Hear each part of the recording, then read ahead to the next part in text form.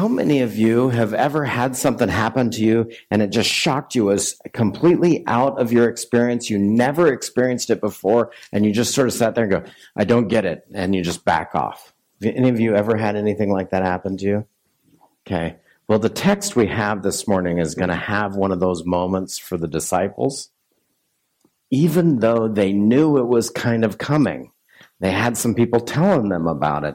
They'd been to the tomb. They'd talked to angels. And yet, they're going to have one of those moments. So I want you to recognize that there's a number of things that happen in our lives when we experience a spot like that. One of them is disbelief, right? I saw it, but I don't believe it.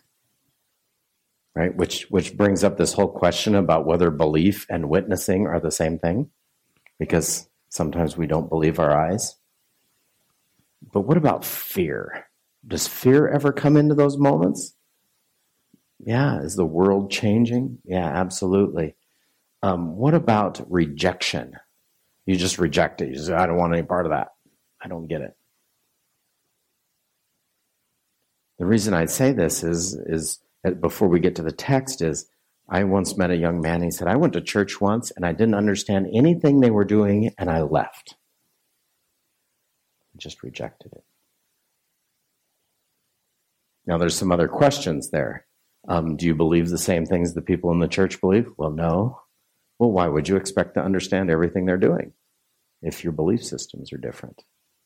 But let's get into this text about this, because this is a view, this text that I have. I want to spend a little bit of time about what Christ does, what Jesus does when he comes into a community and how he overcomes, because, by the way, he is something that most of us have never understood properly when we first meet him, right? When you first came to Jesus and you met Jesus, was he exactly like everybody else in the world? So there's this spot where you're going to meet somebody outside of your understanding, and your reaction is that. But he comes into a community that's having that reaction, and I just want us to see how he deals with it so that we can then become a people like that. Let's do this. Let's turn to Luke 24. Here we go. This is Luke 24, verses 35. Then the two from Emmaus told their story of how Jesus had appeared to them as they were walking along the road, and how they had recognized him in the breaking of the bread. And just as they were telling about it, Jesus himself was suddenly standing amongst them. So there's the warning, right? Did you know we were on the road with Jesus today? I know he was crucified just here, and we're all huddling, hoping to not be rounded up by the police. But we just met him on the road, and then suddenly he's amongst us. It says this, peace be to you. And the whole group was startled and frightened, thinking they had seen a ghost. Startled and frightened. I've already covered this with you, that you have had one of those moments in your life where something completely outside of your understanding happened. Have you ever been near somebody else when that's gone on? How do you deal with them? How do you help them when they're startled and frightened? This is what Jesus does. Why are you frightened? And why are your hearts filled with doubt? Look at my hands. Look at my feet. You can see that it's really me. Touch me and make sure you know that I'm not a ghost. There's this gospel moment in our lives where Jesus says to us, come and see. I know you don't get it. Come and see. Taste and see. Come and see. Just check it out for a second. Take a little moment. Be invited in. There's something normal going on here. This is who I said I was going to be. Here I am. Check it out. Suddenly, you're in this spot where you're frightened, and a familiar voice says to you, come and see. So I want you to put yourself for a moment in the disciples' shoes and understand what it is to hear a familiar voice when you're scared that says, it's all right. Here I am. I'm with you.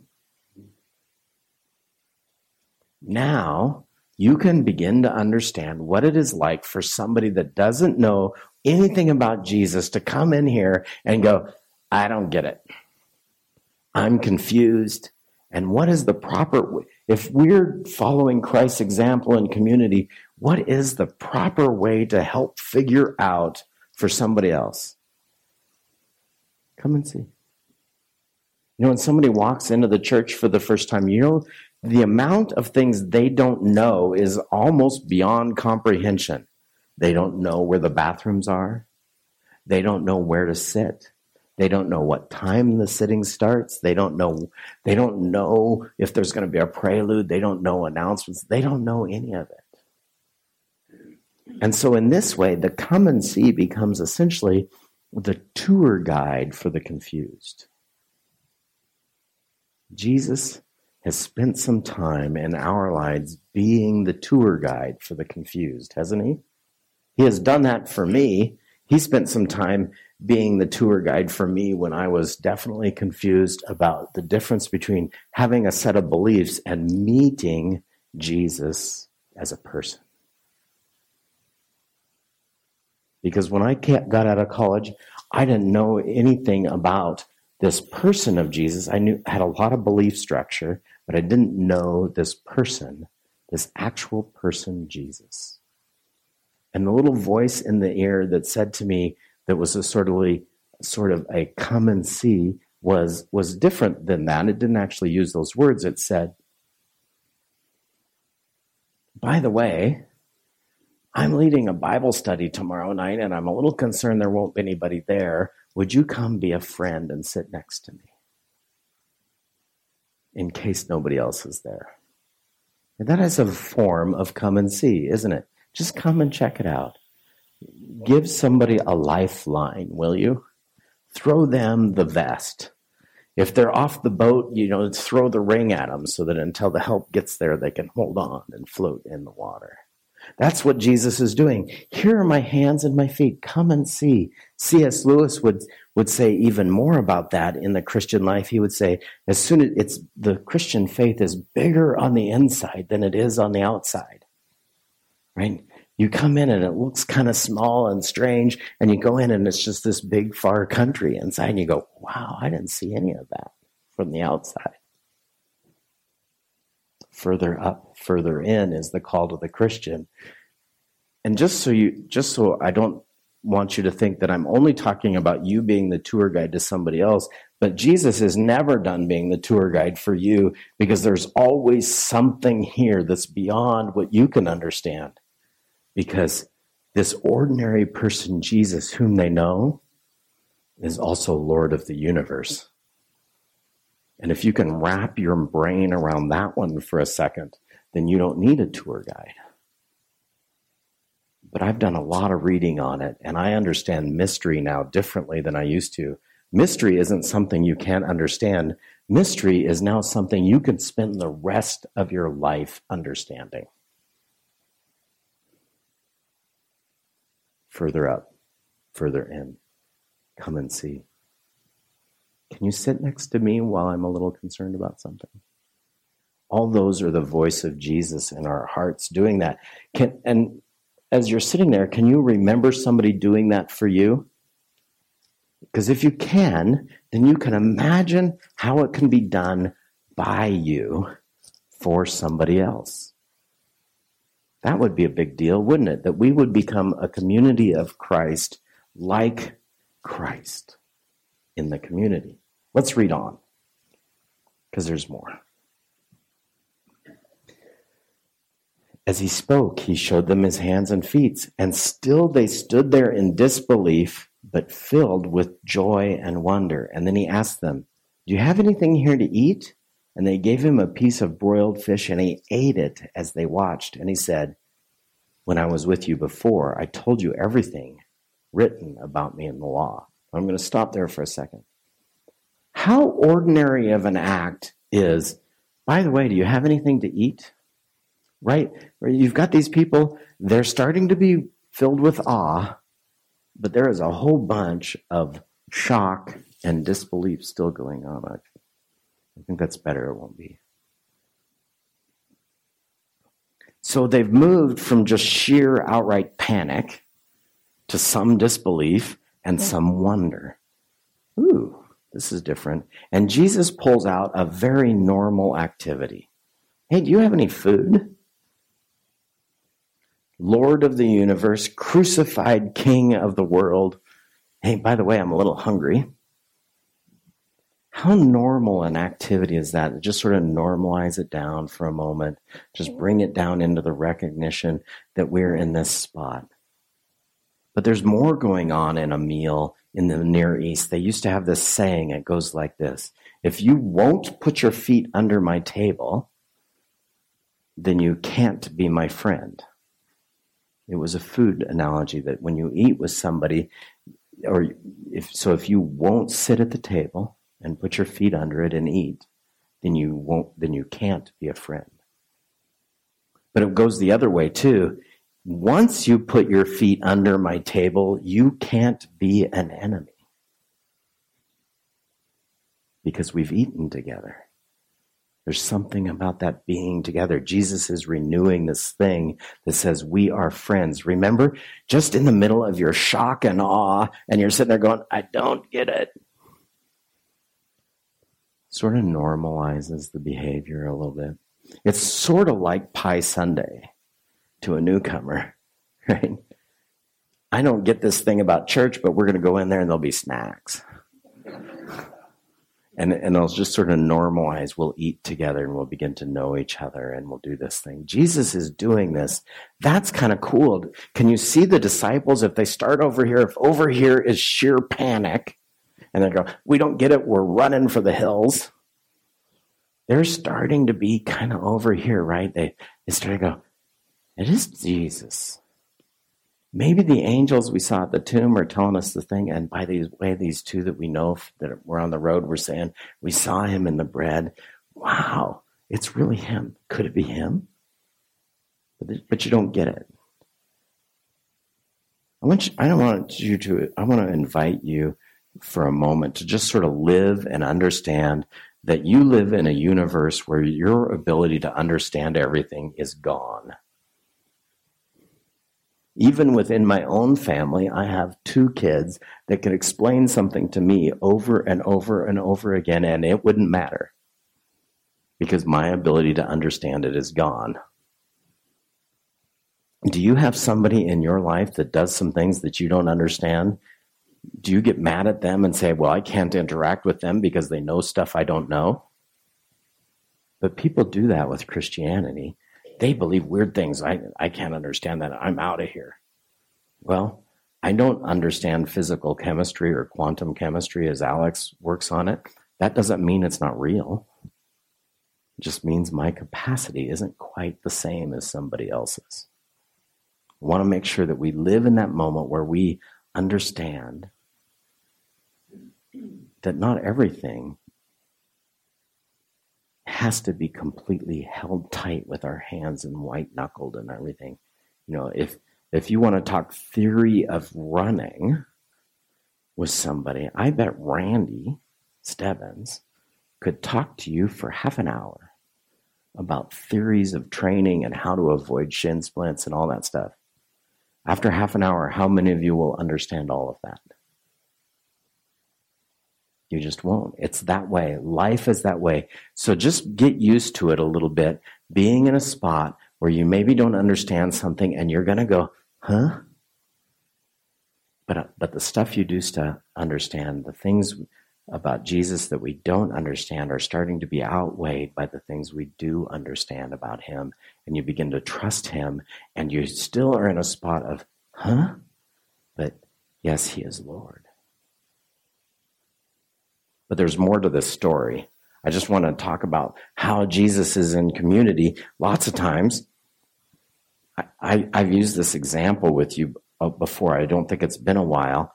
There's a church and a pastor I know that when a newcomer comes into church, he says this. He says, have a seat for 6 months and let us get to know you. Right? If you remember this example, the next thing out of his month a year later is, how come you're just still sitting there? Right? They're being obedient. They've done what he said, but that's not what Jesus does. Let's go further into this as he says this. This is verse 44. When I was with you before, I told you that everything written about me in the law of Moses and the prophets and the Psalms must be fulfilled. And then he opened their minds to understand what he had told them before, and again, and again, and again, and again. And he said, yes, it was written long ago that the Messiah would suffer and die and rise from the dead on the third day. It was also written that this message would be proclaimed in the authority of his name to all nations. There is beginning in Jerusalem, there is forgiveness of sins for all who repent, and you are witnesses of these things. And then he blessed them. The Father will send the Holy Spirit as promised. And then he blessed them and left. Do you see the simultaneous sort of nature of being given information and being sent? There isn't this trial period of go sit on the pew for 6 months and become a pew potato and get used to sitting and not doing anything. Right? I see I got that with somebody. Did you know there's no fat cells in the body of Christ? That's not a policy of the body of Christ, is just to have people that don't do nothing. And so we don't get used to that, but as we're learning, we're also being sent out. As he's being crucified, the message that said he was going to be crucified also said that there would be witnesses that would proclaim the message. That's the people that have heard the message, and as they start to understand it and they do that, they get sent out. And sometimes, just from experience, you're going to mess it up. It's all right. It's his project. He's the Lord of the universe. He's the one in charge. Didn't I say something like that to you this morning, Art? You asked me, how's it going? I said, I don't know. I'm just following directions. He's in charge. It's pretty much like being a private in the army. There is a general up there that sees the whole thing. Do you know that our whole life as a Christian church is sort of looking at a tapestry from the back, and we see all the knots and all these things, and we don't really see the whole design? But what if the person directing us to tie knots knows the whole design? And he's just asking us to play our part and to be patient. But this is what happens. Remember, over here is what? Sheer panic and disbelief. Well, as you start to get in this spot and this come and see and you understand, you come over here and you have some, wow, I don't get it, but wow, I don't get it. You see how different that is? I don't get it. Wow, I don't get it, but it's cool. This is the last line of them. And so they worshiped him, and then they returned to Jerusalem filled with great joy, and they spent all their time in the temple praising God. What does Christ in community do for us? He moves us over there from that spot of into the spot where we can go, I don't get it, but I love him. And it's a process, right? There's a filling, there's an understanding, there's an opening of our minds, there's being near people, there's doing things, there's talking to people, there's all that. And that's what church is about. Jesus is taking even his disciples from a spot of just sheer panic to praising him all the time. I heard this the other day. We think about this. It's more important to be prayerful than to pray. I'm going to sort of rattle your cages just a little bit. What does it mean to be prayerful? You're talking to God all the time, and you're sort of in prayer as you go. We often think of prayer as come outside of time, and we sit there and we don't do anything, but we talk to God. What if you were talking to God while you were praying, and talking to God while you were cooking, and talking to God while you're eating pie on Pie Sunday, and talking to God while you're inviting somebody to church, and talking to God about the person on the highway? That's my weak spot. And then, what if we were just prayerful all the time?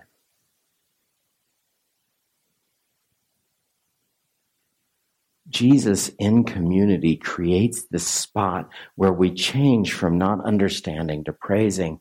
And you can have a role in that. Just as that voice said to me, can you come sit beside me when you can't do anything other than that? The come and see. Did you know that you have a spot that you can do come and see just like that for somebody else? It's like this. Here's a personal story, and I'll end with this, that we could learn to do this. Now, some of you know me as fairly outgoing, right? I'm a little outgoing. That's not right. It's more than that. I am, and I've rectified this in myself, I understand that I might be the 3 most outgoing people you've ever met. But here's the deal. Did you know I was at annual conference this last week, and there was a spot where there's 1,200 people in the other room because we had our conference and another conference together in one building, and they're coming and going. And I was sitting there feeling disjointed, like I didn't have anybody to sit with, and I really needed somebody to sit with, and I was sitting out there. Now I know that some of you feel like that all the time, but some of you would think, Dave would never feel that way. He'd just go find somebody to sit with him, and then he'd have a conversation and miss the whole meeting. And yes, that's true, except for I was sitting there going, I don't know. It'd be really nice to be invited, to have somebody to join. And somebody that I wasn't expecting, and it came up and said, will you come sit with us? Come sit with us.